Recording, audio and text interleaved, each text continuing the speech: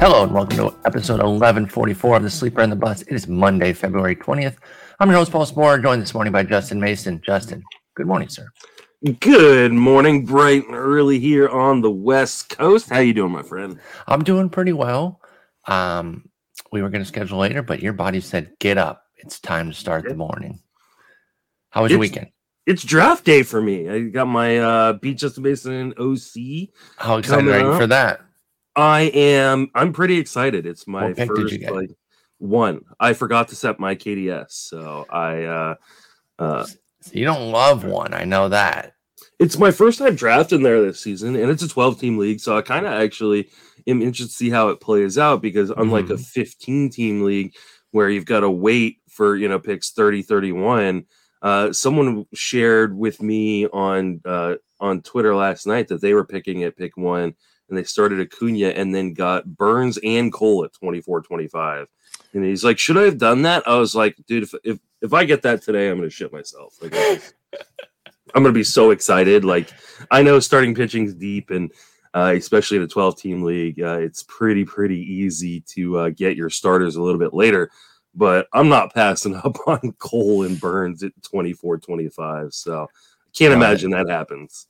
That seems really nice. And, we talk about it a lot too. The core, the first 3, 4, even 5 picks that you set, they're very important, but you're really going to kind of determine where your season goes, I think, with, say picks 6 through 12 type of deal. It's getting the stars there. Mm-hmm. You just don't want mega misses in those early picks, right? You're really trying to avoid the guys who get injured and play like, 6 weeks of the season type of deal. But as long as you get solid production, even if it's, 2, 3, 4 rounds less than what you drafted for, that usually doesn't kill you. I think, and we talk about it a lot, we spend so much time on those picks, but those aren't even the ones that are the biggest game changers. In fact, the level of pitcher that we're covering today is where I think you really start to, and the ones we did on Friday, it's really where you start to look at things and say, okay, if we find the gems here, this is how we can win our league. Because we are still talking starting pitchers. We're in our 3rd episode here, and we're doing another, I think, 28 guys today. So I'm excited. I thought you were saying we're going to do another 28 starting pitcher episode. We'll do another. We have another 28 from here. I mean, we could. Let's be honest, but no, we will probably do this one Friday, and then we'll see where we get through. With Friday's episode, we'll go from there. But we got a bunch of group of guys here. We're going to start with 3 duos on teams, and let's just dive right in. Let's talk about the 2 Rays breakouts this past year and how you feel about them going forward. Drew Rasmussen and Jeffrey Springs. Now, they were really interesting. I think there was some attention toward Rasmussen and expectation from him, and he delivered. But Jeffrey Springs literally came out of nowhere. Just came out and had a huge season. From the bullpen, they started trusting him. They actually kind of trusted him a bit more with innings than they did Rasmussen. He was such a 5 and dive, Rasmussen was. Springs was getting opportunities to go over 5 into the 6 inning range. I think he went 7 a couple times as well.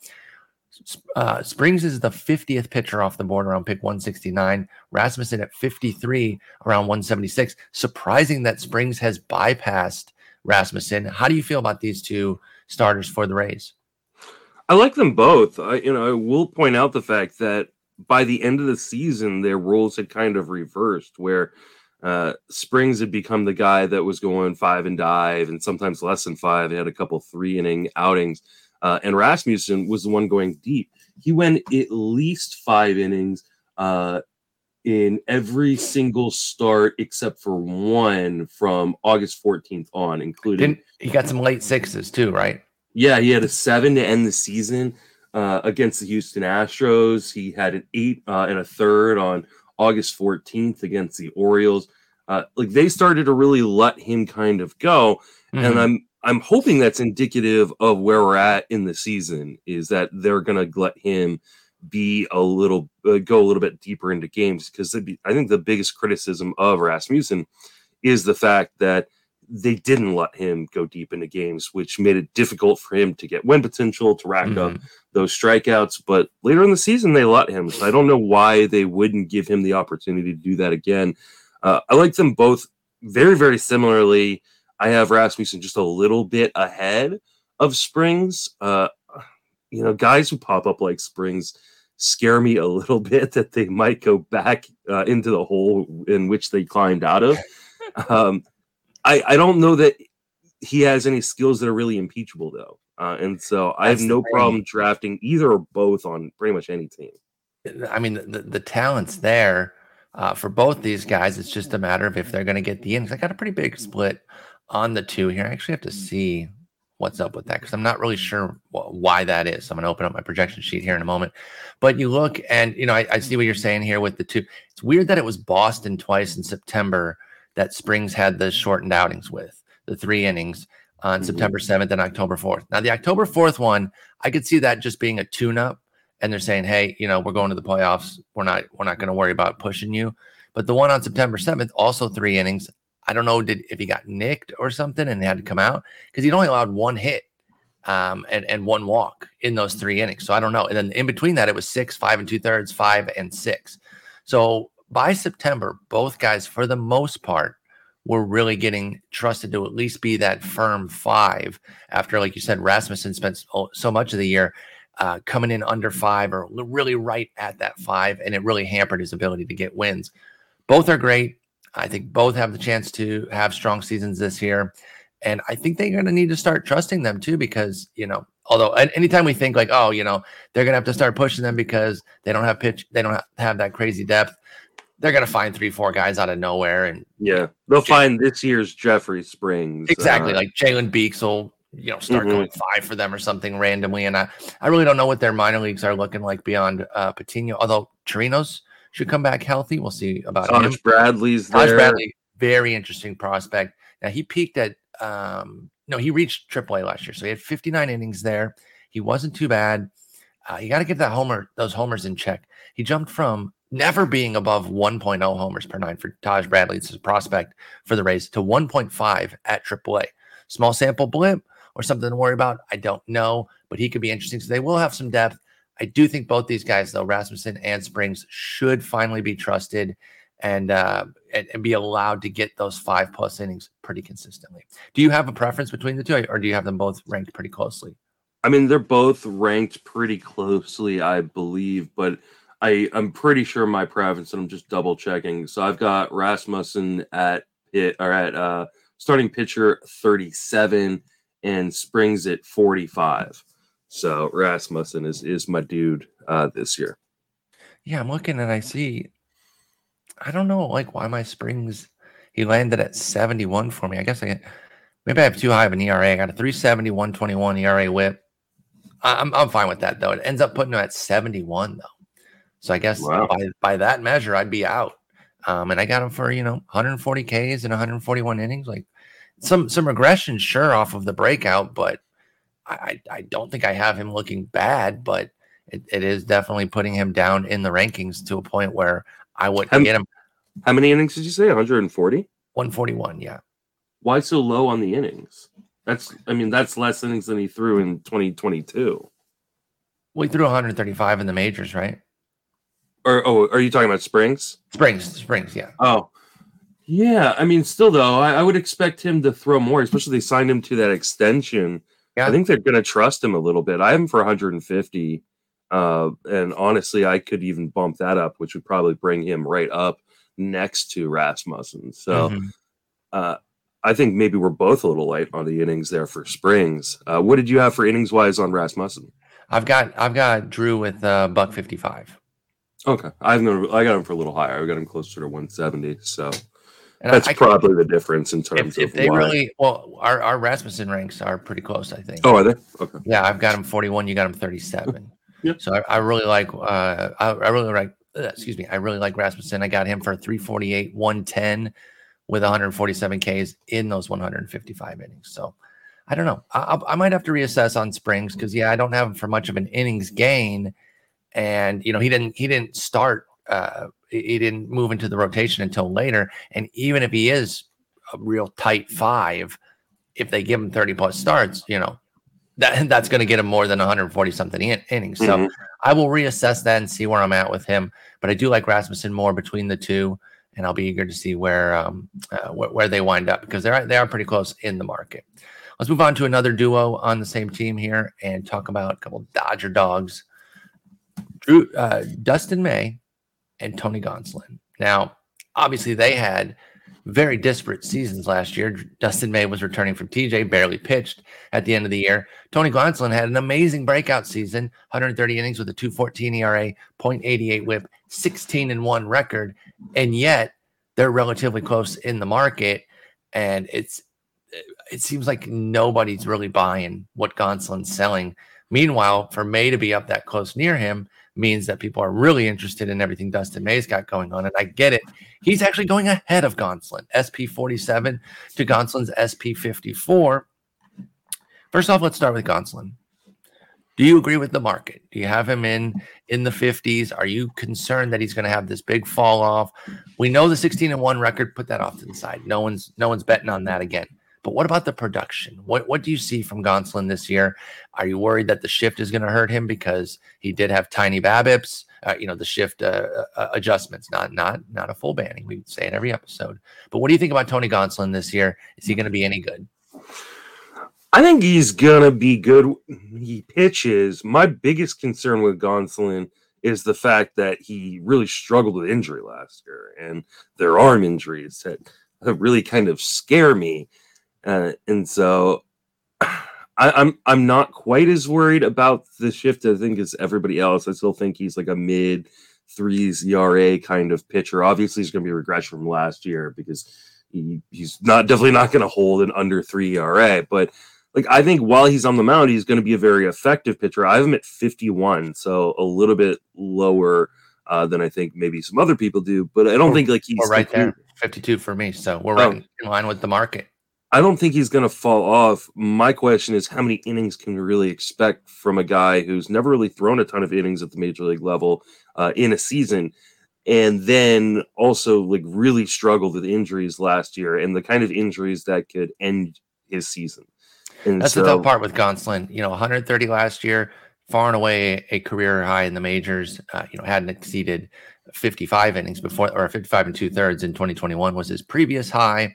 And so all the projections kind of have him in that 140s something type range. Steamers at 153. And that's kind of the tough part. Can he be banked on to be out there every fifth day? We were talking about the Dodgers just before we went live here, and we've talked about their offense being, a bit more pedestrian, especially in that second half of the lineup. Their pitching also kind of lacks the depth and excellence. Walker Buehler is going to be out for this year. And thus, their projection came in at under 90 wins, which, when was the last time that happened? They're still projected to make the playoffs. They have a 69% playoff potential in our new playoff odds. But the Padres are ahead of them. The Braves, the Mets, the Cards are basically deadlocked with them. I think it was 88.2 wins to 88.4 as far as the projection goes. This team just isn't as deep. Will that allow maybe Gonsolin to push, say, a 160 inning season if his body will hold up? Or are you just concerned that his body can't get there, even if the Dodgers were to allow Gonsolin to do such a thing? I think my biggest concern is that if there is an injury, it's going to be of the catastrophic variety. And so I don't want to be relying upon him in the middle of my rotation. Even having him as a top 50 pitcher means in a 15-team league, he's my SP4. And I don't feel super comfortable about a guy like that as my SP4. And so I don't know that I'm going to end up with him, even though I have him projected there. It's been shoulder, big time shoulder issues last year, 2021 with Gonsolin, and then a strained right forearm last year, which is, not always, but can be the precursor to something more, namely Tommy John. And so, like you said, when Gonsolin gets hurt, it's not usually a minor nicks and bruises. It's something that could be potentially catastrophic, and that is scary. But man, I look at this production and it was off the charts, but it's that 207 BABIP that everyone has regressing pretty substantially for him as well.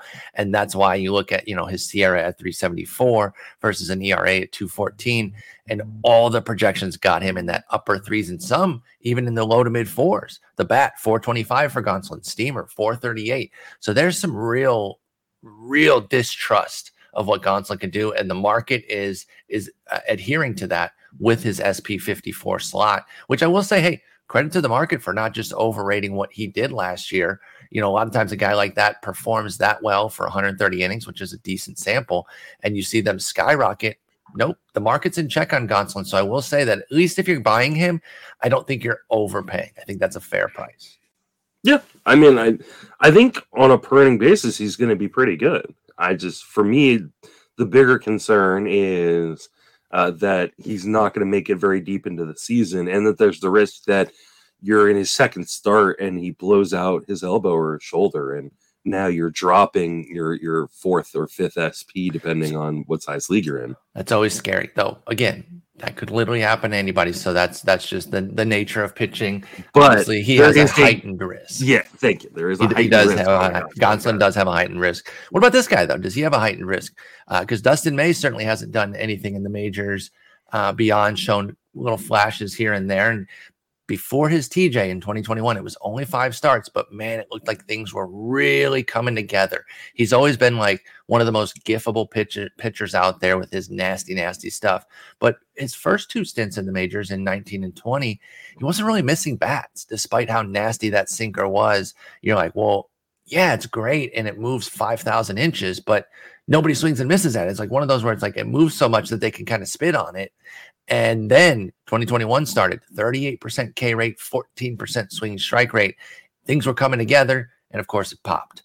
And only 30 innings last year coming back from TJ. He was inconsistent, exactly the way you see a TJ returner. Nothing surprised me about his 450 ERA, 117 whip, 23% K rate, but there was still the 13% swinging strikes for Dustin May. Is he ready for a breakout season? Or are you going to be cautious with him because of the return from, he's back from TJ, but this will be his first full season, not only just back from TJ, but in the majors. So we don't know if he can hold up to 30 plus starts. Where do you stand on Dustin May coming into this year? Yeah, I just couldn't get his projection past like 110 innings. Like, I really think he will be a very good pitcher. And I think he could be the kind of guy we saw in 2021, even though it was a tiny sample, where he starts getting those strikeouts. So not only does he get the ground balls, but also gets the strikeouts. Like, I think there is not a reasonable outcome, but an outcome for 2023 where he's a top 15 pitcher. But that being said, like, I just can't trust him at this point to get the workload that makes sense. And with the Dodgers being so conservative with their entire team, kind of ramping up for 2024 and Ohtani and all that, you got to wonder if they're going to be conservative with his innings. Now, they may not have the option to do that, considering the other injury issues inside of that rotation, though they do have depth in the minors and can always trade for guys and stuff like that. But so far, they haven't like gone out. Like, they could have been a team that went and got Michael Wacha, or they haven't the random Joe on the market that to kind of fill in for guys. So maybe they are expecting. Maybe I'm way too low on his innings projection for Dustin May's innings projection for 2023. But right now I've got him at like a 110 innings and I think like a 3.6 ERA. With a strikeout an inning. I think he's going to be good, but I think he's a season away from being great. Yeah, I got 125 innings, 367, 122 with 138 Ks. Very solid season, but I got him 78. You got him 91.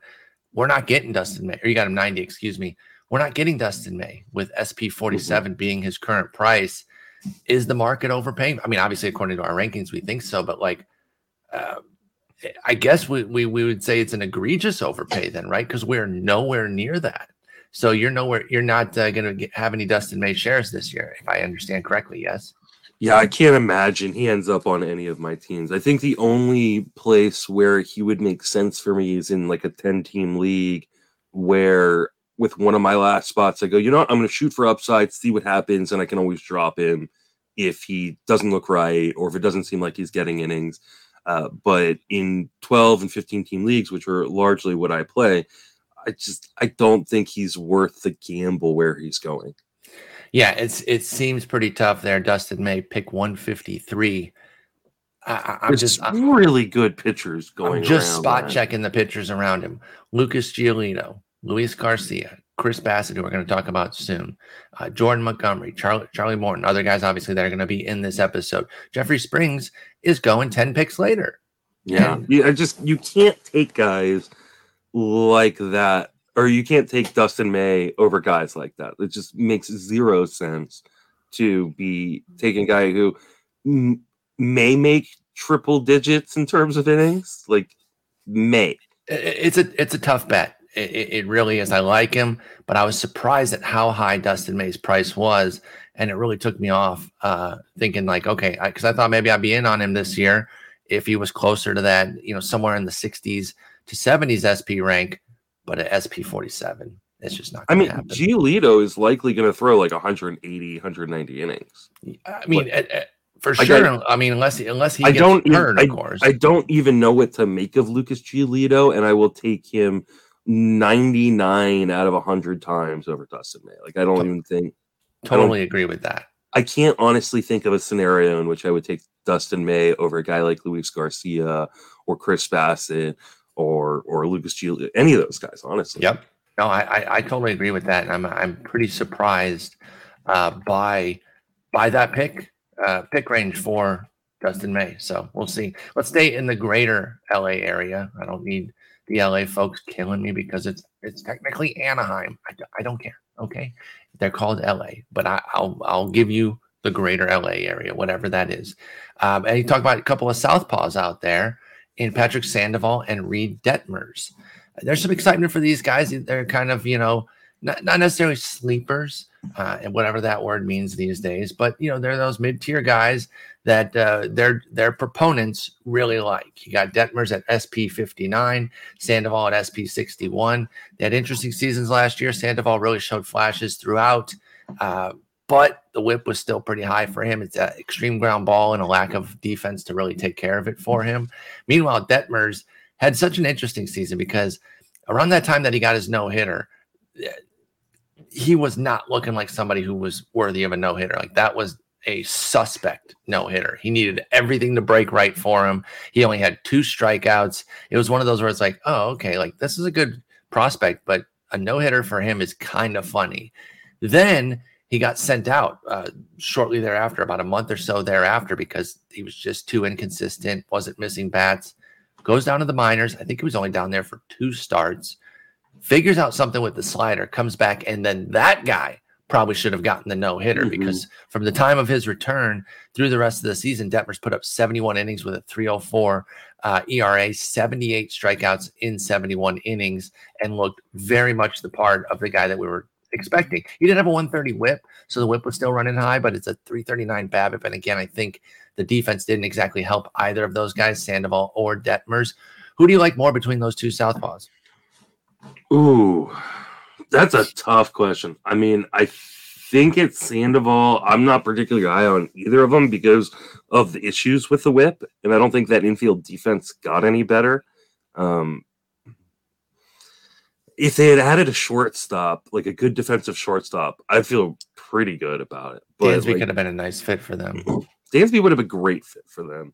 And I really thought they were going to add like an Elvis Andrus or someone. Who signed with the White Sox, by the way? Did you guys talk about that yesterday?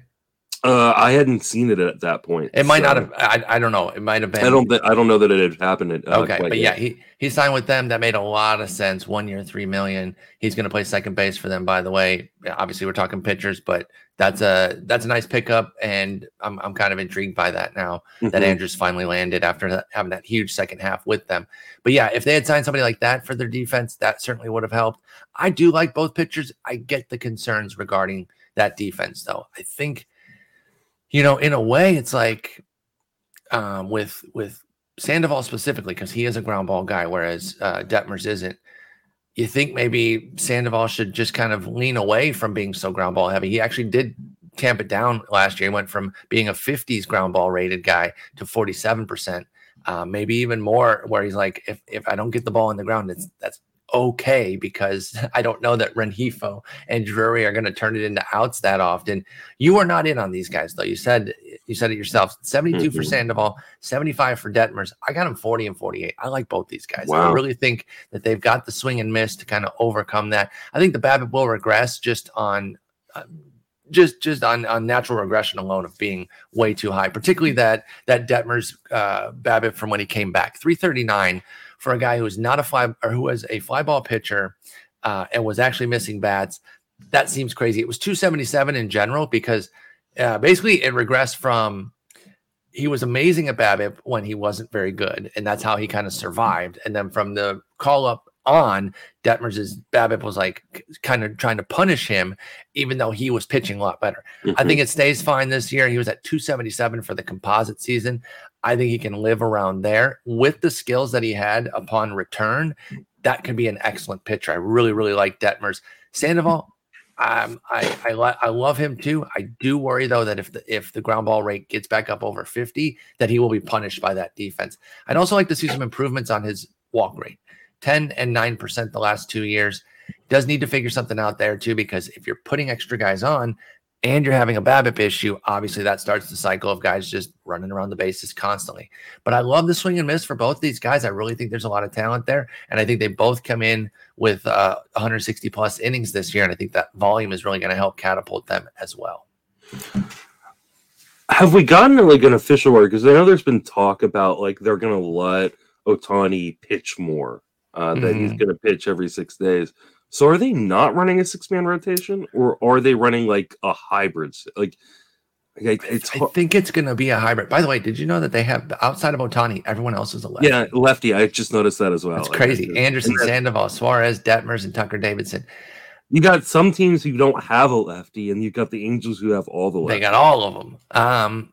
That's a good question. Let me see if because that really changes my projection on a guy like Detmers and a guy like Sandoval. Because one of the issues in Los Angeles for the Angels has been that because they run the 6-man rotation, guys don't get the 2 starts, and so you can't project them for 180 innings. Like you have to start tamping down those projections because they're never going to get to 30 starts in a season. So I have innings totals lower for Sandoval and Detmers. I definitely need to bump up Detmers a little bit for sure, because I think I only have him for like 145 innings. So I think he could probably get to 160.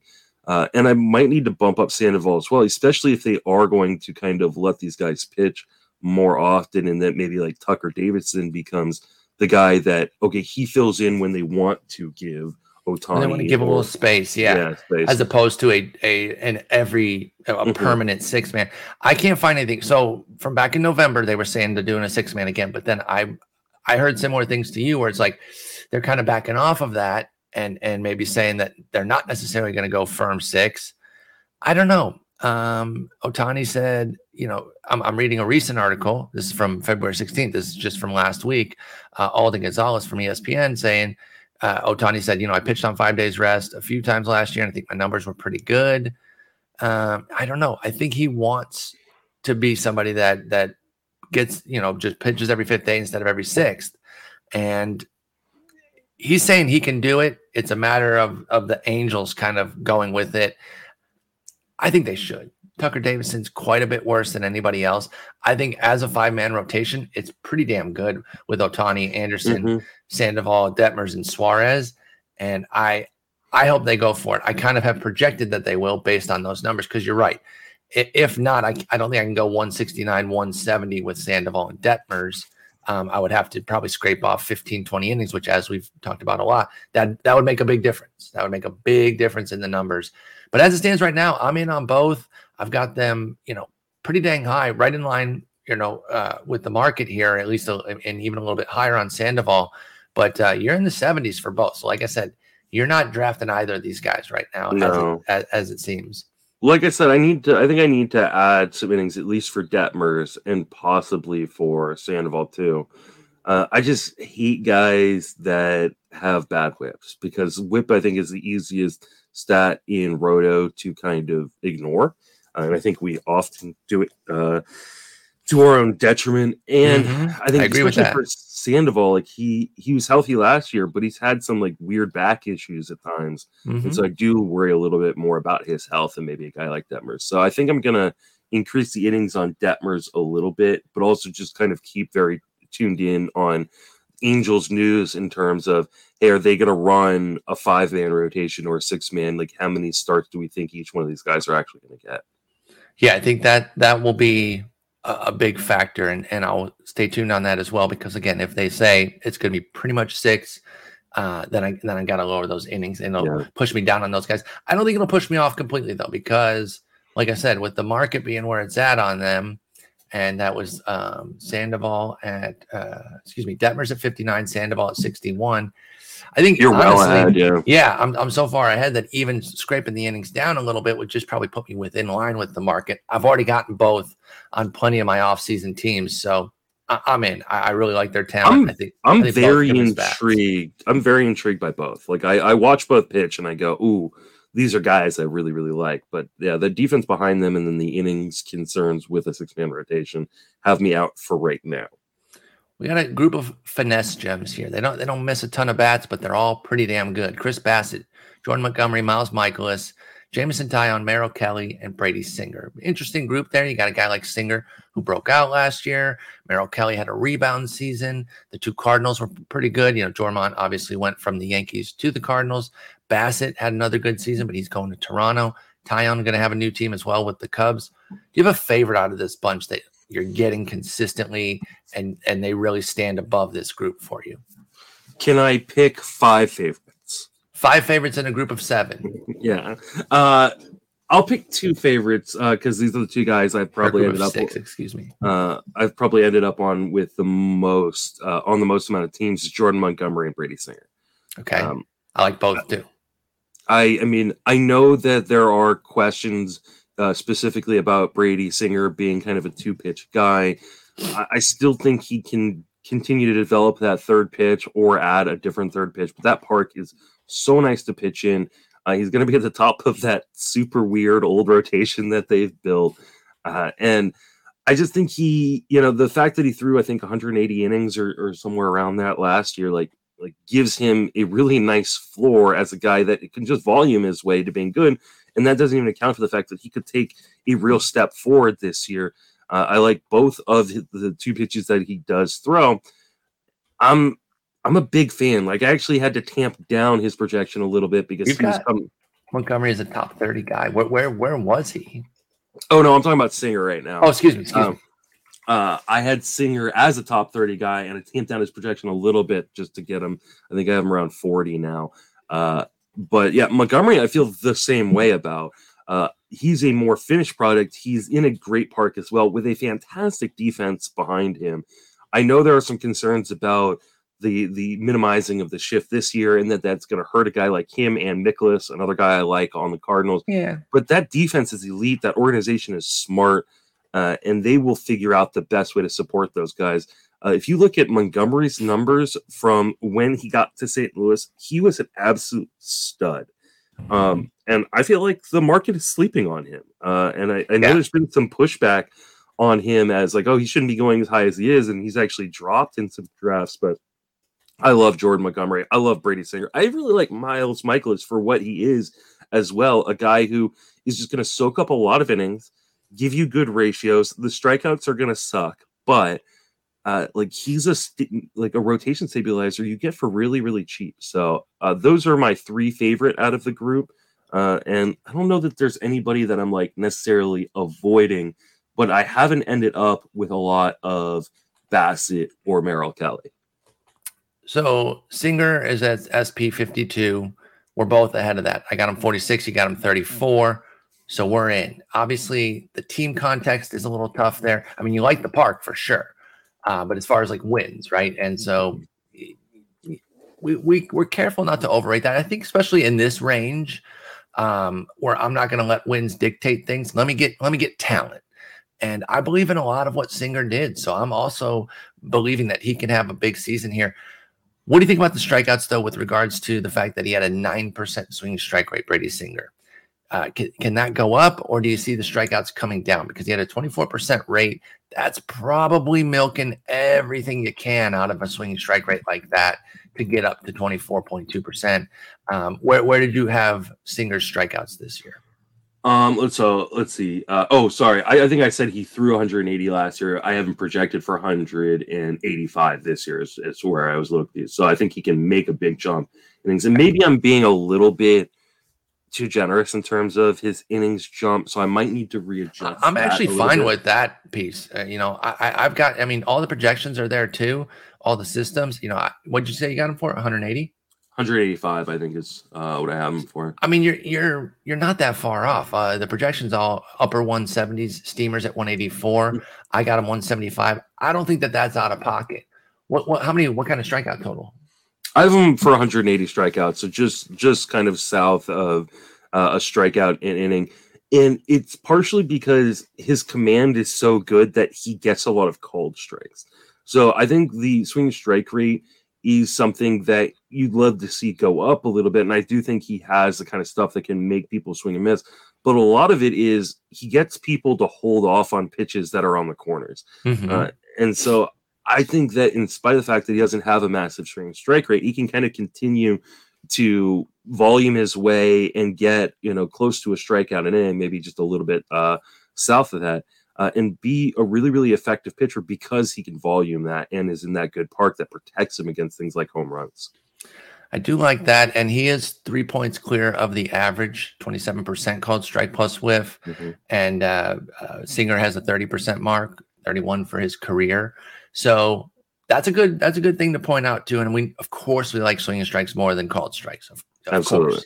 But don't forget a guy who can get the consistent called strikes. If they have the command to continue doing that, then you don't have to be as worried about a low swinging strike rate as we see with Singer, undercutting the fact that he could get a strikeout. So if he can be in that 23 to 25% K rate, that's going to be really nice. And I think a big volume of 175 plus innings, enough Ks to be right around that same mark, great whip. I think that can all overcome the scant win total, which is kind of what we expect. KC might turn it around, might take a step forward. That's not out of the cards, but even if they don't, I think Singer can still be great. Like I said, I got him 46. You got him 34.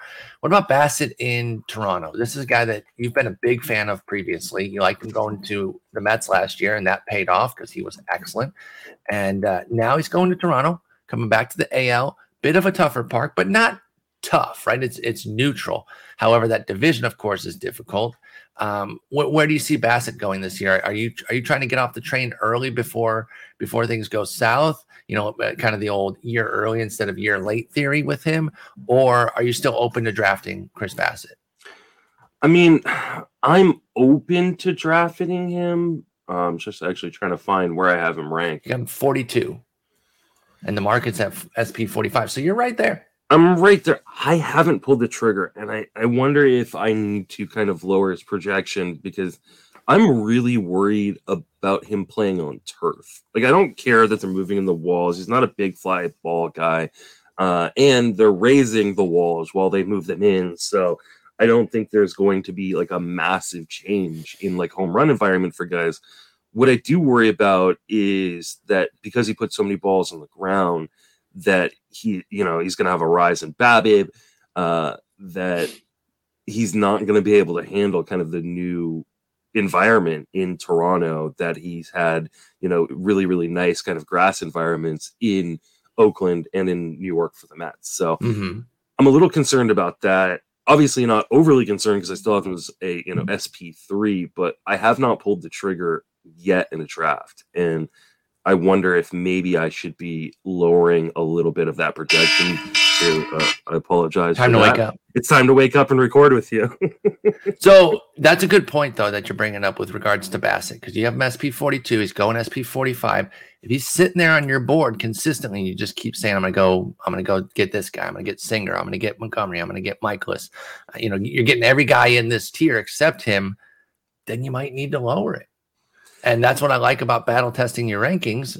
Shouts to Jeff Erickson. I love that phrase. Put them out there and see if you really believe in them, because it's one thing to put the numbers in, and then if you're not agreeing with where he's going, maybe you don't believe in the numbers that you put in for him. I like looking at the numbers I put in for him. It's not that I don't believe them. Like I've got him for a 3.77 ERA and a 1.17 WHIP for Chris Bassitt. The hard part is that we just talked about Brady Singer and we just talked about Jordan Montgomery and Rasmussen and these guys who are lower in the market than Chris Bassitt, but I have higher in my ranks, and so. I think part of the issue is I'm never really ending up with Chris Bassitt because I've got all these other guys I can either wait on or I can just straight up take ahead of Chris Bassitt when he's still on the board. So I don't dislike him, but there is something that makes me very uneasy about him on that turf in Toronto. I don't think that's unfair. And again, I've got him at SP57, so I kind of am missing him unless he falls to the upper range of his pick range for Chris Bassitt. I do like Jormont quite a bit, though. We both really like him well compared to the market. SP46, I'm at 34, you're at 29. Not only do I like everything that he does and loved when he went over to St. Louis, that defense protecting him, getting out of the Yankee Stadium, even though he wasn't, being a lefty, he can mitigate some of the issues there. But the defense, and I still see strikeout upside. Now, this is a guy where it might be a little bit like the Max Kepler BABIP thing where like his BABIP will raise and he'll finally have a better batting average. And it never happens because we've been saying this about Jormont for years and it hasn't really come to fruition, but he's a 13% career swinging strike rate guy. And yet his strikeout rate is 23%, which is actually relatively low for such a good swinging strike rate. I wonder if this is the year he taps into it fully and puts up that 25, 26, 27% rate with that great command and that great defense behind him. And I think if all that came together, again, not projecting it, but talking about the upper ranges of what Jormont could do, I could see a sub-3 ERA in 175 plus innings for Montgomery. And so I'm really in on him. I think that I'll take status quo. I have no problem with that. Mid-3s ERA, great whip. I think the upside, though, is quite a bit more with Jordan Montgomery, and I really think that we could get that huge breakout season. And you got to factor in the Cardinals' devil magic, right? Yeah. How much do you put that into your projections? I mean, I feel like you have to put that in. No, I don't even count for devil magic. I don't even count for him taking a step forward. What I said was like, I think he can be the guy he was in St. Louis, where after that trade, he had 63 and 2/3 innings, but Jordan Montgomery had a 3.11 ERA, a 1.08 WHIP, had almost a strikeout an inning. Like that's a really great park to pitch in with a really great defense behind you. Like I said, I'm not. I know that there are. I even like put in for some regression with the shift being lessening for Jordan Montgomery, but ultimately, I think he's just going to be a really, really effective pitcher. I do see what you're saying in terms of there also could be a step forward. Yeah, but but we don't need that. I didn't project it either. I put 344, 111, and 178. Yeah. Like I said, status quo of last. And when I say status quo, by the way, I should point out status quo of last year. His career marks are 381, 121. 385 ERA, 121 for Montgomery. But last year was 348, 109. I basically put him in for another 2022, but I do think that there is the potential to be a healthy bit better than that in his first full year with St. Louis. And then the beauty is, like, yes, I've got him high, but like you don't have to draft him very highly. He's going to pick 161 this month. We'll take that. NFBC Draft Champions. I'll take him there every day, or maybe 2 rounds above that, just to make sure I get him and feel really, really good about it. I'm totally with you on that with Jordan Montgomery. What about Merrill Kelly? He bounced back, right? He and Miles Mikolas are kind of similar in that they've had a previously excellent year. They kind of came back to the pack and then put up another big year last year. 337 ERA, 114 WHIP for Merrill Kelly in 200 innings, which was fantastic. Not going to be a huge strikeout guy, but doesn't need to be, especially with that kind of volume. Keeps the ball in the yard, keeps the ball in the zone, 8%, 7.6% walk rate, rounded up to 8, but that's perfectly fine. He's 7% for his career, so that was actually a little bit up for Merrill Kelly. He'll be 34, though. So do you see another 200 inning season? Did you bring him down quite a bit? Where do you stand on Merrill Kelly? I know you mentioned that you do like him, but where are you at on his projection? Yeah, I mean, I have him for 190 innings and kind of a mid to high 3 ERA and like a 123 whip. Like, I think he's going to volume his way into being very useful. I've had a hard time taking him in drafts because that home run rate, if that does tick back up where it was last few years prior to 2022, then it could be really gross for Merrill Kelly. So, whereas like I like Miles Mikolas, like I feel really comfortable that Mikolas's home run rate is not going to like skyrocket. I don't feel the same way about Merrill Kelly. So I've been a little bit more careful, I guess, on just picking my spots with Merrill Kelly. I usually grab him in drafts where like I just really need a safe arm. So like draft champions, things like that, I think is a good spot for a place like Merrill Kelly. But in a fab league, you're probably not going to have a lot of him on teams. Yeah, I think that's fair with regards to Merrill Kelly. I mean, he's one of those boring guys. You know, if you're taking a handful of upside pitchers, maybe you get somebody like him to just kind of even things out a little bit. Yeah. Let's move on to a couple of big prospects here in this grouping today that we're talking about. And I know we're going to talk about Kodai Senga in a bit. I know he's technically a prospect because he's coming over and he is a rookie. And I got no problem with that. I'm not saying like I don't think that they should be able to win the Rookie of the Year. Fine. But we're talking about quote unquote true prospects, meaning that they developed in the minor league system here in the United States. Grayson Rodriguez and Hunter Brown. Now, we talked a bit about Hunter Brown with regards to Lance McCullers having some negative news. We'll get into that in a moment. But Grayson Rodriguez, I think he's starting to move up the board a bit because they're talking more and more like he can make the opening day roster. He's SP 58, excuse me. You've got him at 52. I have him at 74, but I haven't made any alterations yet since we heard that there's a good chance that he could actually make the club out of spring. What's up with Grayson Rodriguez? Obviously, you like him, so tell us how much you like Grayson Rodriguez. I mean, I like Grayson Rodriguez a lot, and I haven't even adjusted for the news that it looks like he's going to be in the rotation. So, well, wait. So, how many innings did you give him before that? I gave him 129 because I thought there was a really good chance that he would. Or I gave him 115, so we must be way off on rates. So I mean, I've got him as a 3.42 ERA and a 102 WHIP. Okay, 102 WHIP. Yeah, we're 14 points apart there. With let's see, 134 strikeouts. Okay. Oh wait, no, that can't be right. Oh, I need to give him way more strikeouts. 134 and 120 something innings. Yeah, 129 innings. Yeah, so I need to bump up the strikeouts a little bit, and I may bump up the innings a little bit. My only concern is I only have him for 8 wins, so that's probably right because they're talking about limiting him in games as opposed to like shutting him down once he gets to his. So he's going to get Drew Rasmussen. Yeah, so I think he's going to be a really, really good pitcher that will rarely get you wins, and if you're in a quality start league, he's never going to get you a quality start, or it's going to be really, really rare that he gets you a quality start because the Orioles are going to do a really good job of just limiting his total pitches in outings and how, he probably won't see the third time through a lineup, which I think can make him really effective as a starter, but you need to account for that in terms of your categories. So I really like Grayson Rodriguez. He's probably going to be higher up on my list when I kind of update some of my projections later tonight. Are you taking him? Have you been taking Grayson Rodriguez? I have taken him in a draft, but I have not gotten him in a lot of drafts. Okay.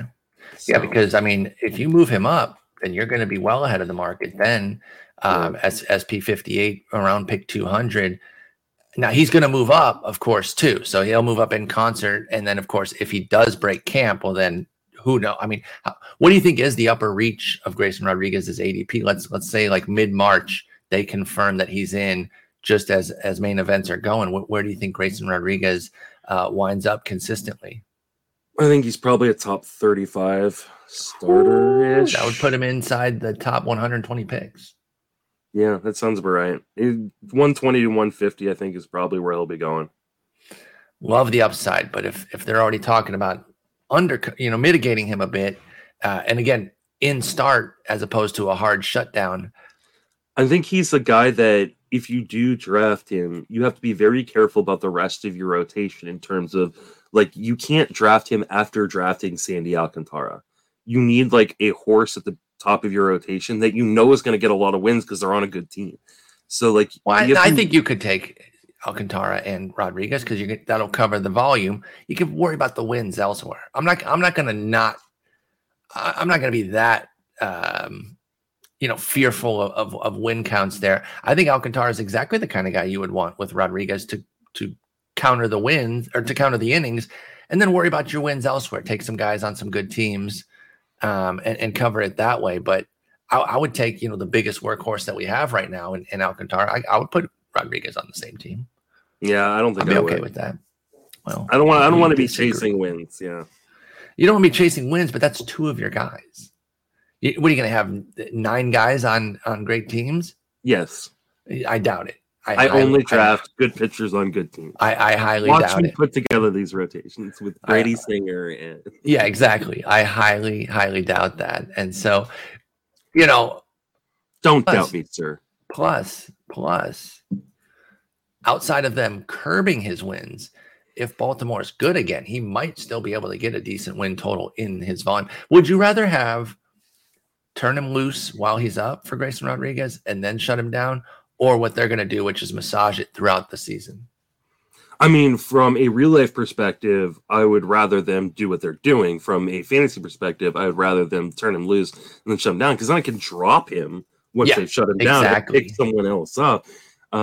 But from a real life perspective, it makes a lot of sense. This is a team that was in the playoff chase into September last year, and they want him available potentially for the playoffs if they're in the playoffs. I get that. And so I think they're doing exactly what they should be doing, but from a fantasy perspective, it's annoying.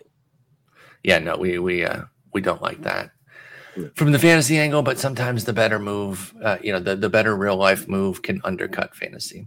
All right, now Hunter Brown, big fan of his. The Lance McCullers news has folks jumping on board, and frankly, I'm not a fan of that because I wanted Hunter Brown all for myself, and I felt like I was being able to get him pretty consistently with that potential, him coming in as the 6th starter to start the year, which I was fine with. Now he is SP 75, and I'm basically like right there in the market. He's going to go up though if Lance McCullers has any sort of major issues. Lance McCullers himself, by the way, we can just talk about him now. He's in an injury group that we're going to talk about later.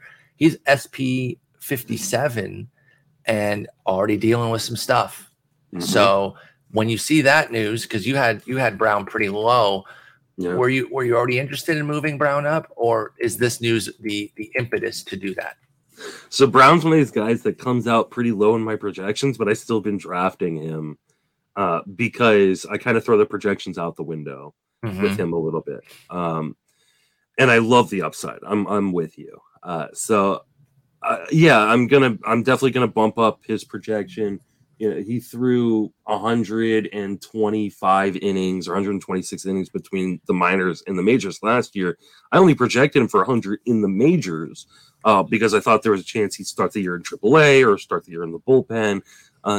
But now, I think I can reasonably project him for 140, and I feel like that could even be a little bit conservative. Because I think if he gets into the rotation to start the season, he's not coming out of that rotation. They will pull out Urquidy. They will pull out McCullers. They'll pull out other guys because I think Hunter Brown is really, really good. And so he's a guy that when I do update my projection later today on him, like you said, I think I am 110 or something like that. 116 right now. 117 on my sheet. I think I could have him being inside of the top 50 or 60. Pretty easily. I've got him 66 now with the updated innings. On the site, you'll see 80 right now, but when I refresh that after the pod today, by the time you're listening to this, you should be able to go in there and see at least 66 because I make other changes there, maybe some shuffling there. But I moved him up. I just gave him another handful of innings. And look, I don't want to go too far with it, right? Because it's not like they said McCullers is done. Dead. Yeah. They just said that it's a temporary shutdown from throwing, and that's like the first news that we get. And we always have to be careful about overreacting to these first bits of news. I think what actually kind of got me a little bit more was when you and I were talking. about Urquidy and their rotation. I think it was in the Luis Garcia conversation. We were thinking like, well, Urquidy just really hasn't been taking any real steps forward. He's fine. He's a solid pitcher, but Brown is a game changer, I think. And so I think even if McCullers is fine from this, I think Brown has a chance to take that spot from Urquidy. And you did mention, Urquidy doesn't really get a benefit from going into the bullpen.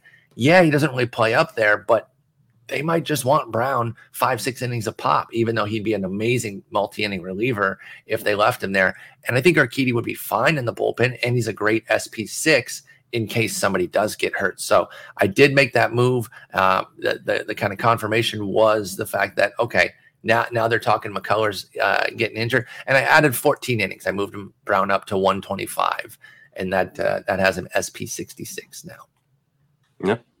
All right, let's move over to a couple of Gray Skies. I just put that because that's their last name. They might not actually be negative there, but it's Sonny Gray and John Gray. I like one. I'm not as keen on the other. Sonny Gray, I got an SP92, so I'm pretty out on him. He's SP60 in the market. John Gray's SP56. They're right by each other. I got him 58 to your 54. You have Sonny Gray 76. So you're out compared to the market, but you're more in than I am. I don't know, man. I think he's done as like a full-time guy. I think there's always going to be a little something. And remember, this was a big issue when he was coming up with the A's. Can he hold up to the rigors? Well, he put up 200-plus inning seasons in his first 2 full years, 2014 and 2015. Great. He's been over 150 just twice since then, including 119 and 2/3 last year, 135 the year before. And I think that's where he's just going to kind of continue to live. And even if it's quality work, I don't know that I'm going to have him that high. Now, if he puts up the kind of work that he did last year, even for 119 innings, which was a 3.08 ERA and 113 WHIP, then it's going to be higher than SP92. But I am a little bit nervous on that. I kind of obviously looked at the combination of 21 and 22. Figure we're going to be closer to an upper 3s ERA with a decent WHIP, solid strikeout rate. And that's kind of where I wound up with Sonny Gray. And that's why he's SP92. You got him at 76. He is somebody that, being SP60 in the market, you could get him at SP76, right? Because like once we get in there, the ranges open up. So you could certainly get him. Have you drafted any Sonny Gray? Are you interested in doing so? Not really. And I haven't drafted Sonny Gray at all. But I'm not like completely out in a fab league. The problem is I haven't drafted any fab leagues yet. And so tonight is my first fab league draft. I could only project him for 135 innings. We're talking about a guy who threw 135 innings in 2021. Last year threw 119 innings. And let me just kind of throw out the description and see if you can get where my mind is. He is a kind of a small, slight pitcher with bad pitching mechanics. That's had really high ups and really low downs. Who does this remind you of? Tim Lincecum? Yeah, Tim Lincecum. And like that has been my fear for a really long time, is that he just fell off, right? Like the crazy thing about Tim Lincecum is people think it's like injury, and he was gone. No, it was really bad performance. Yeah. It wasn't just injury. Obviously, that eventually kind of got to him at age 31, and then he was done at age 32. But like he had those 3 years where he was pitching, and he was pitching decent volume, 33, 32. I mean, that's great volume, 33, 32 starts, and then 26 starts. It was just bad. Yeah. And that's what I worry about with Gray. That's a great comparison. And he didn't reach the same heights Gray didn't, but then he could probably have lower lows. Yeah, the fall off hasn't been as sharp either. And that's I worry about Gray. I really do. And that's why I'm looking now. I put him with a 130 whip. That's probably too high. That's kind of unfair. He has never really done that. I mean, I guess he has, but it's been a while. Yeah, I have him at I have him a 116 whip. Yeah, since 19, he's at a 1.15 whip. I need to give him a little bit more love there, so that'll probably get me closer to where you are. But I put the ERA pretty high. I got a 3.88 ERA with him. At 3.73 is what I have. Okay, so we're not too far off there. And how many innings did you give Gray? 135.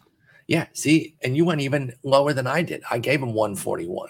And so I couldn't give him over 135 considering he hasn't thrown that the last 2 years. Yeah, I definitely don't blame you. I gave him a little extra love there at 141, but even that was probably aggressive. So I just can't get there with him. I think there's so many other guys around him that I'd rather take. So it's less like, oh, I hate Sonny Gray. It's more of like, I just want so many other guys around him, including the other Gray, Jon Gray, despite the persistent injury issues that he has. I know that foot has become a bit of a problem with him, but in the 127 innings that we did get last year, I thought Gray showed some of the upside that we were hoping for when he left Colorado. 3.96 ERA, 113 WHIP, and 134 Ks and 127 in the third innings.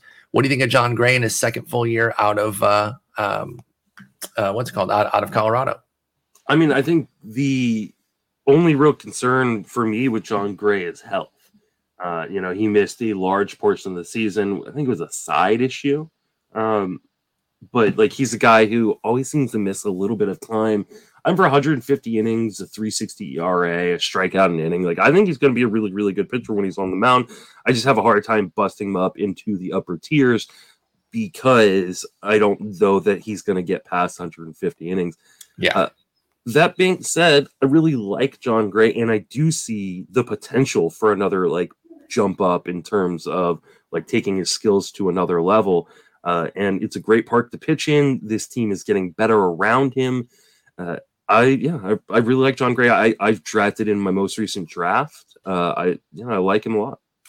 Yeah, I think it's just he's pretty solid when he pitches. I don't think you can plan for more than, like you said, what, about a buck 30? I did a $150. Okay, if you give him to 150, I mean that could be pretty nice then. I really do think that, and I love the whip come down last year, down to 113. Obviously, now Globe Life isn't the best place to pitch, but it is very nice. Like, Texas is not scary anymore. So going from Colorado to a pitcher-friendly park, that's a hell of a jump, and you see it right there in the whip. The ERA was still 3.96 because he had a little bit. He still allows homers at a decent clip, 1.2. But Jon Gray, if he could cut those homers, then you could be looking at, say, like a 3.40 ERA with that good whip. Then that could be a huge season. I have some Jon Gray already too. I'm not afraid to get more, even understanding that like the innings might be a little undercut by his health. Yeah. All right, let's move on. Let's move on to Senga. I mentioned him earlier. He's the newcomer. Kodai Senga coming over from Asia. He's from Japan, right? He's not from the MPB or from he's from Japan. Yeah, not from the KBO is what I meant to say. That so he's from the Japanese league. He's coming over. He's age 30 season. He's been amazing over there. I know it's always difficult to know exactly what we're gonna get. I mean, we're talking like incredible stuff over there. Sub 3 ERAs each of the last 4 years. Sub 2 ERA last year. Tiny whips. Solid strikeout rates. 159 Ks and 148 innings. Is Senga going to come over and be a stud? What did you project for Senga? Okay, so I don't know. I know that. Like, but what do you think? Like, are you excited? Are you gonna jump in? Of course, we don't know for sure, but are you going to take the plunge? Here is my general philosophy on players coming over from other leagues, whether that be Japan, Korea, Cuba, things like that, and coming straight into the majors where we're not going to see them in the minor leagues for a little bit to kind of get an idea of, okay, this is who they are against American pitching, right? Unless I feel like they have game-changing talent, a talent that could help me win a league, I'm probably not drafting you. Now, I drafted Senga in some early drafts, like the Arizona Fall League and a couple early DCs, because the price was so low. These were like prices before he was posted. Yeah. Just because we knew he was going to get posted, but I was getting him outside the top 300. And hey, I'll take that gamble there. Sure. I'm not going to draft Senga this year anymore. I'm not going to draft Yoshida anymore this year. Senga, by the way, SP 55. Yeah.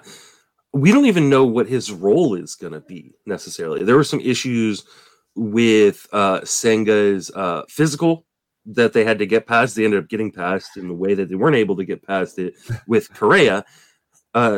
There's been talk that he could be in the bullpen, that they could manage his innings early on, that they don't know how well he's going to translate in terms of pitching every fifth day. I think there are a lot of question marks. I also think he could be really, really good. I think he's a gamble. I don't want the gamble at his current price. So I'm not going to be drafting Senga probably anymore. and I'm okay with just like letting him go by. And again, understand there are a lot of people and smarter people in the industry that really like him. With Senga, then, and I imagine this is the case for you, it just comes down to what I was just saying about Sonny Gray, where it's like, I don't hate the player, but I probably just like so many more guys around Senga at that price now. SP55 is not necessarily cheap.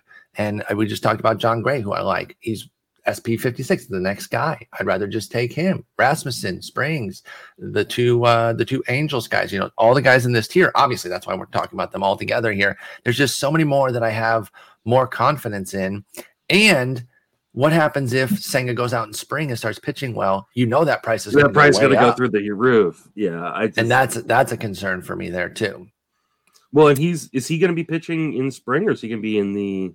Oh yeah, he'll be in the WBC. So, but what if he pops off over there? People will still get excited and draft him.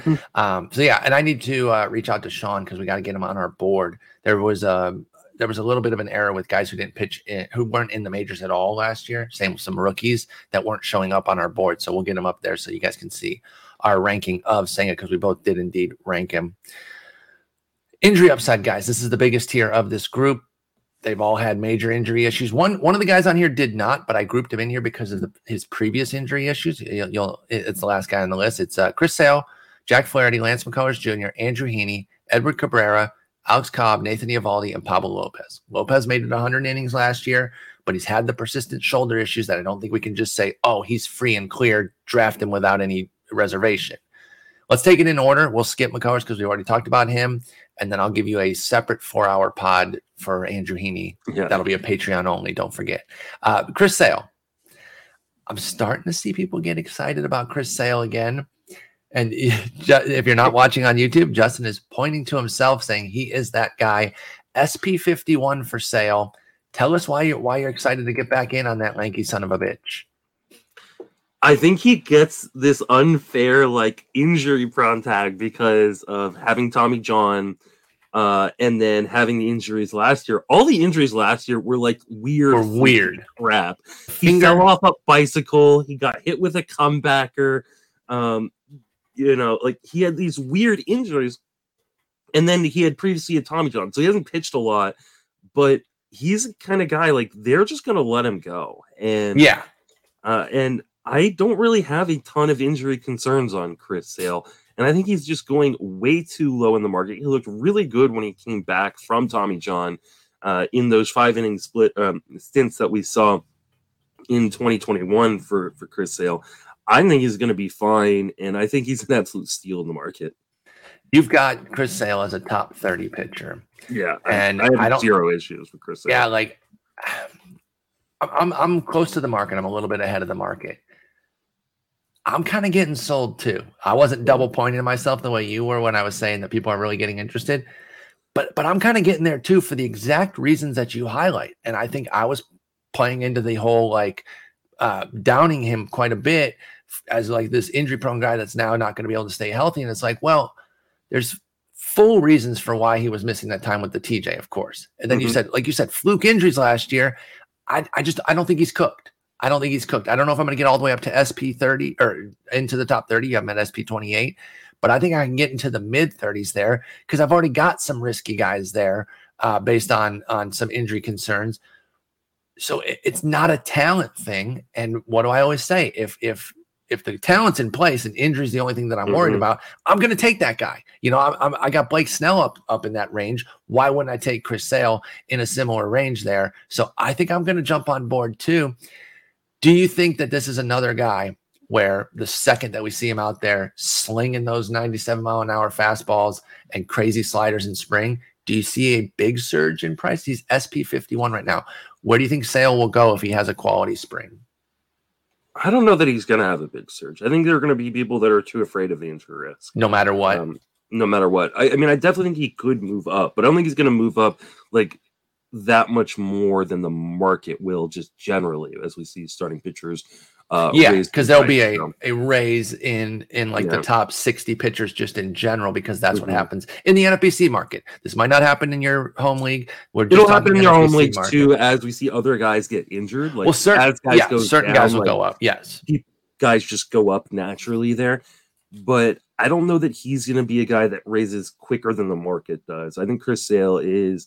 I think he's now an older pitcher. There's always been these concerns about his slight build and his mechanics, and he's not going to hold up. And then a decade later, they finally get to do their victory dance. Told you, yeah, told you, dude. So 10 years later, I got that right. He was only a top 5 Cy Young guy for 8 years, but I told you, dude. Yeah, I knew it was going to happen.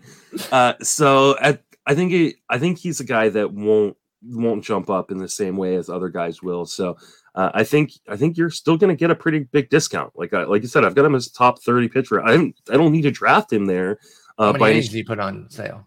Oh, that's a really good question that I probably should have had available to me. I gave him 150 innings. Okay, so I just threw an extra 20 on him. I didn't change anything except the innings. And there's a great we've been promoting this all off season. SmartFantasyBaseball.com. That's a sheet that we both used. Tanner Bell, brilliant tool. There's a great column that with IP override, which is innings pitch override, and then plate appearance override, where you can just go in and if you just want to change the volume, you don't have to go in and change all the rates and everything. You can just change the volume. So all I did was go from 124 to 144 innings, and guess who he lands 4 cents away from? The exact guy that I had just mentioned, Blake Snell, saying that if I'm going to be in on Blake Snell, I should probably be in on Chris Sale. Now, their ages are different or whatever, but again, as far as the injury piece, I'm not afraid of the talent. I believe in Chris Sale's talent, so I'm giving him 144 innings, which that might even be light. You're 150. We might get a full Chris Sale season, in which case we're both going to be ecstatic with what he can do. But I went 144 innings, and that jumps him up right behind Chris Sale, which is SP 34. So I'm in on Chris Sale, and again, one of my favorite body comps of mine. That he looks a lot like me out there. 150 innings that I haven't projected for has him at 200 strikeouts. That's fantastic. I mean, that's such a huge piece of it too, with regards to Chris Sale, is that he will be one of those guys that doesn't need, if he does what we expect, and he can get all the way back and doesn't have any more fluke injuries. He doesn't need a full volume season to be a monster, because on a per inning basis, he's such a strikeout god. And I know it wasn't there last year. It was 5 innings. Don't come at me with well, what if he only had a 7.9 K rate? I don't give a shit. Coming off of Tommy John, he had 11 strikeouts per 9 in 2021. Yep. He was at 42 2/3 with 52 punchies. So okay, we've settled that. We're in. What about Jack Flaherty? Now, this one, I love Jack Flaherty, and I always got to be careful. Heart versus head. Love him, root for him. I should probably be concerned though with the health, but I'm going to give him a shot here, and I don't think I'm too far gone. I'm higher than you at 56 to 66, but the market's at 64, so I'm just a little bit ahead of the market. Again, that's within the range. How do you feel about Jack Flaherty, and is he somebody that you're going to pounce on if you see quality in spring, or are you just out because the injuries have been a bit scary with him? Like you said, I'm pretty much at market price, and anytime he gets close to market price, I've been smashing the draft button. Okay, so this is the opposite of Bassett, where you were letting Bassett go, so now you want to lower him. Because the Flaherty, you've been there. The upside on Flaherty is a top 15 pitcher. Exactly. And he has all those things that we love about Jordan Montgomery and Miles Mikolas, is that he has a fantastic defense behind him. He has the fantastic park, the great division, but he also has amazing strikeout upside. And when healthy, he's a top-tier pitcher. The question is he healthy, and can he stay healthy? I'm willing to take the gamble where he goes. I think he's one of those guys that will jump up a huge amount if he fires, 5 scoreless innings in spring training. Yeah, the second that he does that next draft will be hilarious. In fact, to the opposite end of that, I was hearing, I was listening to it as I was falling asleep last night, so I got to finish the rest of it. But I was listening to Jeff and Scott, and they said that the draft right after the DeGrom news that he was removed with side tightness, he went 40th overall. That's a huge drop for DeGrom, by the way. I know at 40 overall pick is still pretty high, but he's been going half that most of the time. So the overreactions, like right when somebody does something. I do want to see if Flaherty goes out in his first start, even if it's 3 innings, right? Because those first ones are usually like only 2. Yeah, he might even go like an inning and a third or something. But if it's like that. If it's perfect with 4 Ks. Yeah, if it's inning and a third with 3 strikeouts and no base runners, readings, yeah. I mean, all of a sudden, Jack Flaherty's a top 40 starter and then a top 30 starter, and like he's the type of guy that could just vault in the main event drafts. So I've made a point of my last few drafts to go, you know what? I'm taking Jack Flaherty because I think there is a reasonable chance I get 0 Jack Flaherty once more. Yeah, because if everyone pushes it back up, and maybe it goes beyond where I'm comfortable with the risk, but currently I am fine with that risk. And like I said, I'm even a bit over market. I think if he started creeping into, say, the top 40 SPs, I mean, depending on how good it is, right? If it's that good that people are pushing him that high, then I might actually still be in on Flaherty, but it really depends. So I want to get my winter shares as well, so that way I don't get left out in the cold when things go crazy in the spring. I am not actually going to give you a 4-hour pod on Heaney. Let's go ahead and talk about him a bit. You got him 48th. I got him 64th. I'm basically within the market.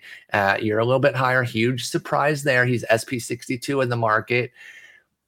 It all comes down to innings, though, right? Like that's 100% what it is.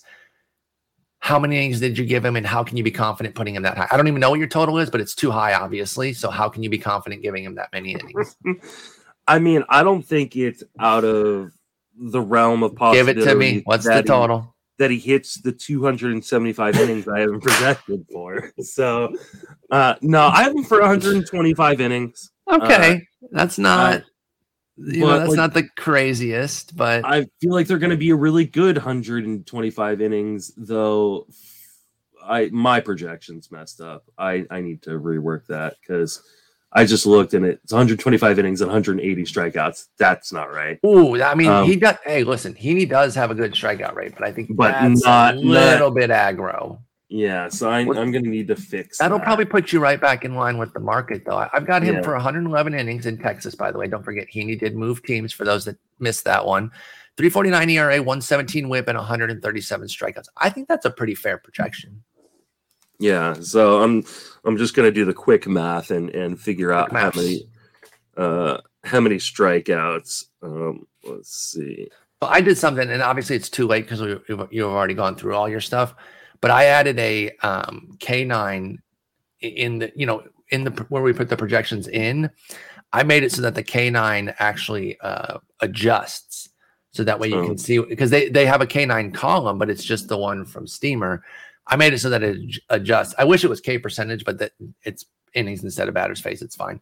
But that way I can see if I went too high. Like some of the guys, you put the strikeouts in and you're like, oh, wait, I just projected him for like 12.5 K9. That's actually egregious. I imagine yours was something like that. What did you say? You had 180 innings or 180 strikeouts in 120 innings? Yeah, so 13 K9 for Heaney. That'd be a little bit higher. Although he should be more at like 11. I was gonna say, I will say he was at 13.6 last year. 72 and 2/3. I don't think you can project that though. I agree. So obviously he needs to come down. So how many shares have you gotten so far? Have you been getting your boy yet? I have not. There always seems to be a guy in the draft that likes Andrew Heaney more than me, which seems like a war crime. Yeah, it doesn't seem right. It doesn't seem fair. I've also tried to take my bias out of drafts, and I sometimes wonder when I try to take my bias out of a draft if I overcompensate for that and I don't get the guy. And you miss out on too many, because I think it's okay, and especially once the draft opens up. I don't know exactly what that number is. I usually say after pick like 150, which is 10 rounds in a 15-teamer, things really start to open up. You can start going 3, 4, 5 rounds beyond the ADP for your guys, right? Because you might have that ranking that justifies it, and you want to secure your guy because you don't want somebody to snake you. And obviously it expands further as the draft goes further. But with Heaney, I mean, if you got him at SP 48, I am surprised that you haven't gotten him anywhere if people are taking him ahead of you. I just looked up my shares list on NFBC. I've got him in one draft so far. Okay, so you did at least get the one. Now, I don't think that he needs somebody that if he is healthy and looking good in spring, I don't see a surge for him. Do you? Is that any concern that you have? Yeah, I don't think so. I don't have a concern. I think the people who love Andrew Heaney love him in the way that I do, and the people who don't will not come back around as they won't be swayed by any sort of spring quality, even if it's really good. He might go up a bit, but SP62, I think he'd move up 6, 7, 8 spots max as far as that goes, which would put him just inside the top 200. All right, the guy going right after him, I might need a sales job on him because I'm not in on Edward Cabrera. I got him 106 to your 64. You're right there with the market. He's SP 63. I put him for 132 innings. It's the quality of those innings that has him so low for me. I got him with a 409 ERA and a 134 WHIP. I don't know. I guess I'm just not sold on Edward Cabrera. Am I missing the boat here with him? I mean, why do you have him with such a high WHIP? I don't know. I don't think. I understand the walk rate can be a problem. It's the walks. Yeah. Yeah. Like he had a 207 BABIP last year that was keeping the hits down when it was a more, standard 286 BABIP in 2021. He allowed 8.2 hits and his WHIP was through the roof. Now I don't want to overdo those 26 innings any more than I want to overdo the 72 innings from last year that were much better. But I take it, I take it as a combo. I'm still seeing somebody who's going to have a double-digit walk rate. And unless he does really keep the hits in check, similar to 2022, I don't know how the WHIP isn't running pretty high for Edward Cabrera. So I don't see it yet. And I'm pretty firmly out with my ranking. Yeah, it seems like you are. I mean, I think one of the scary parts of Cabrera is one of the issues that we talked about with Sandy Alcantara in the first SP episode, which is I think that defense behind him is going to be bad. And he's a high ground ball guy, right? He's above 45%, probably close to 50%, but he's also gets the strikeouts. And so it's really hard. I like the profile. I do worry about the walks and his control being kind of an issue, but I think command is pretty decent. I like the strikeout upside. And I think there is another level if you can kind of attack the zone and not put so many free guys on base. So he's a guy I'm taking kind of calculated shots on. I think if you are drafting a pretty stable rotation to the point where he kind of goes, I don't mind taking the gamble on him. If you've got some risk, whether it be through injury or performance risk from your starting rotation, you probably want to avoid him and go with a little bit safer option. Yeah, Edward Cabrera being mentored by Johnny Cueto, by the way. I do like stuff like that. Obviously, you never know how much that's going to change anything, but you get the right tip from the right guy, and all of a sudden you can really change your fate. I'd love to see Cabrera pop off. Are we sure that he's got a guaranteed spot? He should, right? I believe he does. He's penciled in right now. I'm not. By the way, I'm not projecting that he doesn't. But Braxton Garrett did some things last year, and he looks like the guy that's out right now, according to Roster Resource, with Alcantara, Cueto, Luzardo. I think there might be a trade before opening day. I think Trevor Rogers could get dealt. Speaking of, Cabrera was rumored in a trade to go to Colorado. Do you know how awful that would have been? For Brendan Rodgers, there was those talks on the table, and that's bad for both players. I mean, you don't want either of those players in fantasy if that trade happens. But Braxton Garrett had a really strong 88 innings last year, and so I wonder, is he gonna be able to fight for that job, or if there is a trade, like you said, that would clear things up because Alcantara's a lock, Cueto's a lock when he's healthy.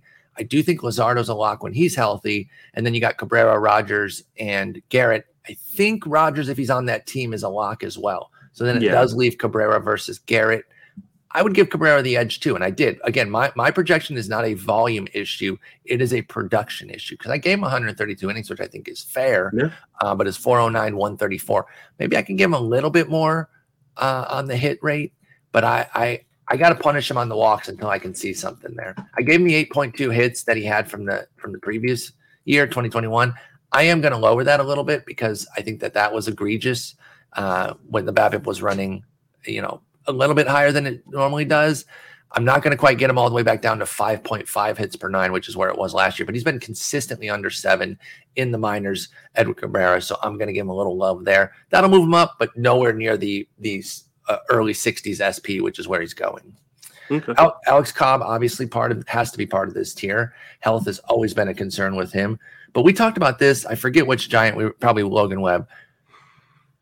What's going to change with that bad luck that he had last year that we kept thinking, we thought, going to change. Look at the XFIP, look at the Sierra. Yeah, those are good.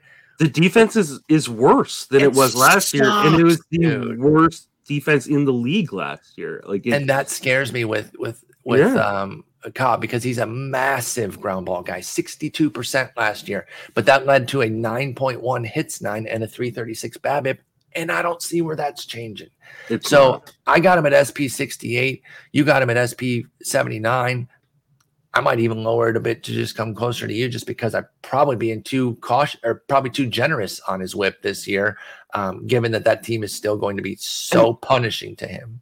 And the hard part is you're not going to know when it's going to happen. Like this, when you get let down by BABIP and by bad defense, it's not like it just happens against good teams. Yep. Like he could go out and fire, 7 strong against the Dodgers, and then he's playing the Rockies at home, and you're like, this is a start, and he just gets BABIP to death. And I great point. I don't want to deal with that headache, because while you may miss out on some of the bad starts just playing, the smart starts, you also made, there was a year, I'm trying to remember who it was, where it was I think it might have been Herman Marquez or someone like that, but every time you played him when you were supposed to play him, he did awful. And every time you didn't play him when he did, one of them was Descalfani one year. But I think Marquez was one too, because he was actually having more success at home. Yeah, he was really good at home on the road. Yeah. And I don't want to deal with those guys. Those guys are headaches. And if he really falls in a draft, which I have seen him do, then fine. I'll take the gamble that I'm wrong. Sometimes when it's late in a draft, and a guy that I dislike is there, I go, you know what? Just in case I'm wrong, I'm going to take a share here. But ultimately, he's rarely going to end up on any of my teams. No, that's where I'm at with Alex Cobb too. It's a player I've always liked, despite the consistent injury issues, but I just can't get there this year because that defense is going to continue to pummel him and mess with his whip. So I'm out there as well. Nathan Eovaldi, I got him at 77. You got him at 87. We're both out compared to the market, which is SP 70, which actually, no, not really, because he could range down to our levels. Does it only come down to health with him for you, or do you have any sort of production concerns with Nathan Eovaldi? No, it just comes down to health. I think he's a very, very good, effective pitcher when he's healthy, when that velocity is in the right spot. But he can't be throwing 95. He needs to be throwing 97, 98. I need to see the velocity, and I won't draft him until I see the velocity. I think the hard part becomes he's one of those guys that could raise quite a bit if he's throwing 98, 99 in spring, or even just close to that, then there are going to be people who bump him up the list a lot higher than I'm going to be willing to. So yeah, I agree with that. By the way, Eovaldi also in Texas this year. I really like their offseason, man. They did a lot. They've got such a risk reward pitching staff right now. Thankfully, they have a crap ton of depth in the minor leagues. So their AAA rotation is better than the A's major league rotation. And that's not these are just the guys on the 40 in the minors right now. Dane Dunning, Glenn Otto, Cole Reagans, Spencer Howard, Cole Winn, and Zach Kent. Those 6 guys, that rotation's better than the A's rotation. I think you're actually right. Yeah. And not to mention Jack Leiter. He's not on the 40, but he'll be in AAA as well. So they do have a better rotation. I keep waiting for them to trade. I know that they signed Robbie Grossman, but I kept waiting for them to trade for a left fielder. But maybe they realize with the health concerns that they shouldn't. They also keep have that a depth. really shitty bullpen, and so they could put like 3 of those guys in the bullpen. And they also have Jake lengthen it. Odorizzi in the pen. Yeah. So, and Danny Duffy, 2 other guys who could possibly start. Yeah. But outside of Leclerc and Jonathan Hernandez, I guess Brock Burke had a pretty good season last year. But I hear you, some of that middle bullpen there is a little bit weak. And so if they start, and there's a moving some lot of of the risk starters to there. guys like Jonathan Hernandez and Jose Leclerc. Yeah. Like Jose Leclerc was dominant last year, but he has also like legit put up like 7 walks per 9 before. We've seen him really falter there. And so there's no guarantees there. I totally agree. But yeah, with Eovaldi, if we start to see it in spring, I'm not out. I could definitely see myself drafting him, but I'm playing a little bit cautiously. And then the guy I included in this group, perhaps unfairly, but because last year was the first time we've really seen Pablo Lopez stay healthy, I thought it was fair to at least include him, that there's concerns. But when we saw the upside, are you still worried about the shoulder being a problem, or do you think he's out of the woods after the big season? Pitcher 49 for me, pitcher 56 for you. Market says 49. We're right there with the market, so we're not out on him. But how do you feel about Pablo Lopez now being shifted over from Miami to Minnesota? And maybe it's unfair because every MLB team just evaluates talent different than others, right? Mm-hmm. But that return for Pablo Lopez just scares the crap out of me for some reason. Like, I feel like they should have gotten a ton. Miami should have gotten a ton for Pablo Lopez. They had to throw in a top prospect. They threw in a prospect. Like, I couldn't feel believe like that. they have major concerns. Like, they just wanted to get this guy off their roster and get something for him. Now, I know they got the AL batting champ, but like, yeah, I mean, it's a batting average guy. I mean, like, I've made my feelings about Arise known. Like, he's a perfectly solid baseball player. Like, he's a good major league player. I'm not interested for him in fantasy. I'm not interested now that he's going to that doesn't help anything for me. He's BABIP dependent. Right, and he's maintained wonderful BABIPs, 336 for his career, so he'll probably remain a batting average asset. I feel like I hate to say this, but it feels like this organization is really, the Marlins organization is just really poorly run since Jeter left. Like, I can understand why he was like, "Oh, I'm getting out of here." He's like, "I don't like this." Because this is so poorly run. So, as far as Pablo Lopez goes, like, I think he can be kind of what he was last year. I just do worry about the shoulder becoming an issue again for him. I like the situation in Minnesota. That defense is really good behind him. Yeah. It may be the best outfield defense in baseball. And I love picking up Taylor so that when they lose Buxton, they don't take that big defensive hit as they have in past years, because Michael A. Taylor is going to go out there and be Gold Glove caliber. And by the way, if you're worried about him moving from Miami to Minnesota, I'll just say at least last year, that really wasn't a big thing. No. He put up a 4.55 at home with a 1.25 whip. It was 3 flat ERA on the road with a 1.09 And Minnesota's not a bad place to pitch. Exactly. Like, Minnesota's a pretty decent place to and pitch. you get Kaufman, Comerica. Mm-hmm. Progressive is medium, and White Sox leans hitter, but it's also not terrifying, especially with who knows what's going on with that team. But yeah, and that defense behind him is really, really good. So I mean, I don't mind him where he's going. I'm just not I'm not jumping for joy in the way that I have been in previous seasons. And so I think it just feels like, okay. You know what's funny about that though? Because I agree. I've been a Pablo Lopez guy for years. We finally get the full breakout. Like, he stays for 180 innings, and now we're just like, that's fine. I think it's because we're nervous that the injury will strike back up, and then all of a sudden he's pitching closer to like pitcher 80 because he misses time and only throws you 120 type innings. So that is definitely the concern. And like, we got the full breakout in terms of innings, but he wasn't able to keep the ratios as pristine with those innings. And so you have to wonder, like, is he a guy that can keep the skills the entire way through a full season? Because there's some guys who are just obviously more effective in the shorter sprints. And so you got to wonder, like, is he can he become a low 3 ERA pitcher with those 180 innings, or is he just going to be like a mid to high guy that is just okay? Always seems to have that one big blow up. And, for I think 2 years in a row, or 2 out of 3 years, it was the Mets. They put like a 10 spot on him, but he always rebounds, but he seems to have a blow up or two throughout the course of the season that hurts Pablo Lopez.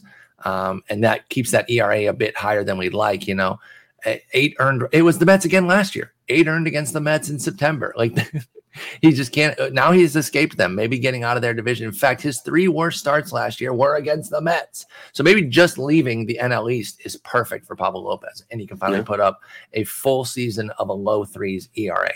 Our last group, the rebounders: Trevor Rogers, Jose Berrios, and Charlie Morton. How do you feel about this group? Any of these 3 you're targeting for a full-scale rebound that you're interested in? I mean, I've been targeting Trevor Rogers. Like, I just feel like I can't quit him a little bit. Yeah. But there's no one I feel super confident is going to rebound. I mean, I do think that Morton will kind of just be Charlie Morton. Which is a reliable guy with a fairly high floor. I think the ceiling isn't what it used to be, but I think he's just going to be a reliable arm. And if that's what you're looking for at that point in the draft, like, I think he's the smarter play. Rogers, I really do see the upside in what we saw at the end of 2021 that made us draft him as a top 60, 70 pick going in 2022. So in on him. And he's a guy that I'm really looking forward to watching in spring, to seeing if that changeup is back to being where it was in 2021. Because he did show flashes of it at times towards the end of 2022 that gets me intrigued, but I also don't want to be Charlie Brown kicking the football. At least the price isn't what it was last year. Pitcher 68, totally fair. Yeah. I got him at 65. You got him at 55. So you're a little bit ahead of the market, but not egregiously so. And I'm right there. Totally fine. And I'm taking him already. I will continue to take him. He is somebody, though, we've talked about this theme throughout the show. Once spring goes, I could totally see him jumping up quite a bit. Not back up to last year's prices, but I wouldn't be surprised if he was inside the top 45 if he had a nice spring. It won't be that one start that totally changes it, but if he consistently is putting up quality starts, the changeup's looking great. And I don't mean quality starts 6 innings, 3 runs, because you're not going to pitch that much in spring, but you know what I mean. He's hitting his innings targets. He's getting his strikeouts. The changeup looks great. I do think Rogers will surge, but I would pay a premium if he jumps up to, say, pitcher 48, which is actually exactly where Charlie Morton is right now. That was a random number that I gave, and it happens to be where another guy in this tier is. I would pay that. I'm okay with that, but I do like getting the discount right now with Trevor Rogers. Yeah. What about Berrios? Because you look at him, and we are in line with each other, and the market has SP 73. So we're ahead of the market. We've got him rebounding a bit. SP 54 for me, 57 for you. Is the market overreacting to Berrios' struggles last year? Maybe. I don't know. Like, he was so frustrating to roster last year. Yeah. It wasn't all bad, by the way. Before you go, 5.23 ERA. Yes, that is terrible. He led the league in runs, and I think also earned runs and hits. I led the American League in both of those. And so you're like, oh, he was just complete trash. He wasn't, though. Like, there were still 16 starts of 2 or fewer earned runs, many of which were 7+ innings. The problem is when you have 6 starts of 6+ earned, and then this one doesn't even fit in that tier, but 4 runs in a third of an inning on opening day, it's going to be a big hole to dig out of. So there was still good in Berrios' season, and I just think he can mitigate some of those lows and kind of get back on track. I think the hard part with last year, I mean, if you look at his game logs, it looks like an EKG machine. Yep. Like, just like up, down, up, down, up, down, down, down, you know. He had only one outing in which he held the team he was facing to 0 runs. He had one scoreless outing the entire season. That's tough. Which is really tough. True talent, I think he's going to bounce back. But I don't know. I really just don't know. And I have not pulled the trigger yet, even when he falls on in a draft. Because I think ultimately, you know, you can throw in like Jack Flaherty, I can think, with this group in some regards in terms of like where they go in the ADP and stuff. You can only take one of these guys. So you got to figure out which guy you like, which guy you trust, and go with it. I don't think you should be like doubling up on these guys by any stretch of the imagination, because there is probably a better chance than not that all of these guys fail again. And you don't want to have 2 of them fail on your roster at the same time. Yeah, exactly. If you're creating too much of your rotation out of this tier, all the guys we talked about today, you're putting a lot of risk on the team. Unless they're, the quote unquote right guys that don't have as much risk and maybe just have a lower ceiling. But if you're getting too many of these last two groups, the injury upside and the rebounders group, you're going to be in some potential trouble there. And so you have to be careful. And by the way, we don't even have Barrios getting all the way back, right? He's better than SP50s previously. So we just have him getting back to like, I don't know, a low 4s ERA with a decent whip. And I have him for 4.10 ERA, a 125 whip, 12 wins in 180 innings. That's right in line with what I've got. That's right in line. Almost it's not even it's not a pristine line by any stretch of the imagination. But that volume really helps too, because I got 184 innings, and that is a big key there. Even though the ratios aren't amazing, just the fact that we have him going out, putting up another full season, and getting back on track. I'm going to take some Barrios. I am, because Nick Pollock always calls him the great undulator, because he's had these ups and downs throughout his career. Never as aggressive as it was this past year, but this was just the ultimate undulator season, because he had the highs, but boy did he have the lows, and he's only 28. Like, it's not an old dude. I mean, age 29 season. Like, he's on the right side of 30. I can't quit him. Would you even be surprised if he got all the way back to 2021, which was 352, 106? No. I would not be surprised at all if he, like, all of a sudden just is the guy that he was in 2021. And maybe this is like, hey, first full season in a new park, new place. Like, he got the contract extension. Maybe this is the smart system, the Glenn Colton, Rick Wolf kind of stuff coming to fruition, and he might end up being a huge bounce back. Yep. So damn it, now I'm going to have to draft him. I think it is worth it. Again, we're multi-leaguers, so we can get shares of guys, and it's not as difficult. If you're a single leaguer, I get it when you have trepidation with a guy like this, but I'm not going to be afraid to take Barrios, because I think the market has given more than a fair discount at SP73 to take that shot. So I'm in on Barrios. He's a guy I've liked. He's a guy that I'm really like watching kind of the strikeout rates and the walk rates for sure in spring. Like, I think he's just a guy that I want to see. Okay, especially the strikeout rates. If the strikeouts are back, then I think Jose Barrios is back. Yep. I'm in on that too. And that's going to wrap up episode 3 of Starting Pitchers. Next episode will be a bigger chunk. We got to go with a lot of guys here, and we won't be able to deep dive everyone. I think I said that about this episode, and then we basically did that. So we'll see. We'll see how it goes. We love talking starters. It's hard not to get deep into them, because, again, I really think that second episode, this one and the next one, that's the range of SPs where you really want to find your gems, because you're going to find your breakouts there, your game changers, your guys that can really turn your season. So we're at SP 76 right now from the ADP poll that I did, a few weeks ago. So keep that in mind. Things could have fluctuated, but we'll try to get at least from 76 to like 110 next episode. We'll see how that goes. But Justin, great talking with you, and I'll talk to you on Friday. Take it easy.